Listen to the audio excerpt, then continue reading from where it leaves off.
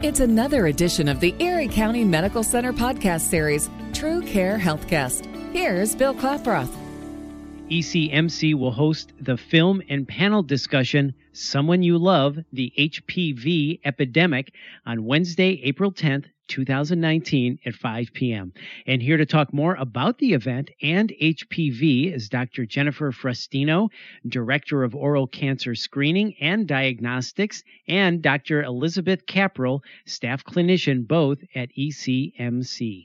Dr. Frestino and Dr. Caprell, thanks for being here. Hey, Bill. Thank you for having us. It's great to be here. Oh, it's my pleasure, and I'm very excited to talk to both of you. Dr. Frestino, let's start with you. So why is it important to raise awareness about HPV through an event like this? So HPV, the human papillomavirus, is a virus that causes several types of cancer. It causes cancer of the oral pharynx, which is the back of the throat, the tonsils, the base of tongue, as well as cervical cancer and other anal genital cancers. This virus is actually preventable with a vaccine. So we want to raise awareness about the HPV virus, about the cancers it causes, and how it can be prevented. Yeah, that's a really important message. And Dr. Caprell, what are the common risk factors for HPV? So HPV is a sexually transmitted virus. You can become infected with HPV by having sexual intercourse with somebody who is infected with the virus.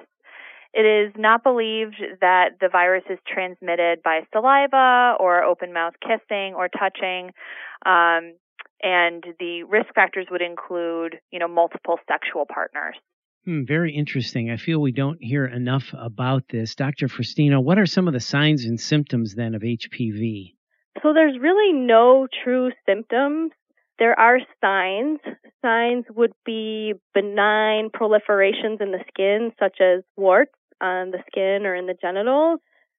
Also, having an abnormal pap smear in a female would be a sign of having HPV.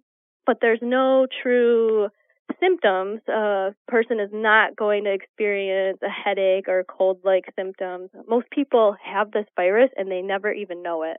Wow. Dr. Frestino, I'm going to stay with you for a minute. So HPV, this may seem like a silly question. Sorry. HPV affects both men and women. Is that correct? That is correct. Okay, very good. Dr. Caprell, how do you diagnose HPV then? It's difficult to diagnose HPV because there is no real screening test. You can't just walk into your doctor and have them do a blood or saliva test to determine if you have HPV. The way that it's diagnosed is usually when a suspicious lesion in the mouth or in women in the cervix is seen and a biopsy is taken.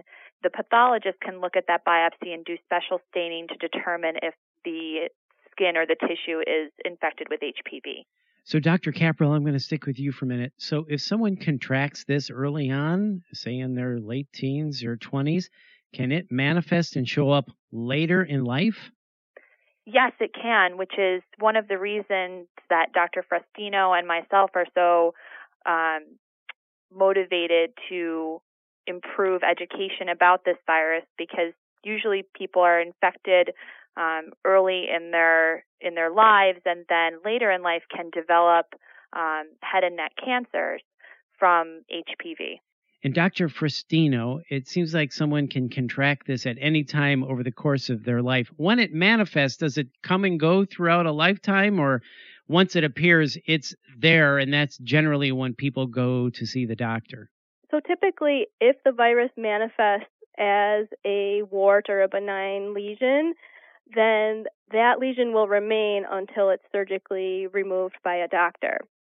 The virus, we believe, typically clears. It's cleared by the immune system within a year of contracting it. It's when the virus lingers or remains latent in the system that it can then turn to cancer or cause other benign lesions like warts. And Dr. Caprell, since there is no treatment, if someone discovers they have this, what then? Is it just management? Yes, it would be management of however the HPV is manifesting, either a benign lesion like a wart or a more serious issue like cancer. We manage whatever the HPV is causing. It should be stated again, however, that most people who contract HPV, their immune system does clear it. It's the ones where the HPV remains in the body latent that it can cause a problem. Okay, that's good to know. And Dr. Caprell, let's switch to the event, Someone You Love, the HPV Epidemic. It's a film and panel discussion. Tell us more about it. Yes, this movie is a documentary which is narrated by Vanessa Williams, and it follows the lives of 5 women who were affected by human papillomavirus, HPV, through causing different types of cancer and genital warts. Their stories shed light on the myths, risks, problems, politics, and misconceptions of this widespread epidemic. Really interesting. And Dr. Fristino, who is the event for, and is it open to the general public? Yes, this event is open to the general public. However, it's also for healthcare professionals and residents in training for different healthcare professions. Currently, physicians, dentists, nurses, and pharmacists can all receive continuing education credits for attending this movie, which will then be followed by a live panel discussion. Very good. And Dr. Caprell, how can someone sign up for the event? You can sign up by sending a quick email to James Zemmer. It's JZEMER @ecmc.edu. And if you missed that email, you can also check out ECMC's Facebook and social media and website for information on where to sign up for the event. Great information, Dr. Caprell and Dr. Fristino. Thank you so much for your time. Once again, the film and panel discussion is Someone You Love, the HPV Epidemic. It's on Wednesday, April 10th, 2019 at 5 p.m. If you want to sign up, email jzemer@ecmc.edu. Once again, that's jzemer@ecmc.edu.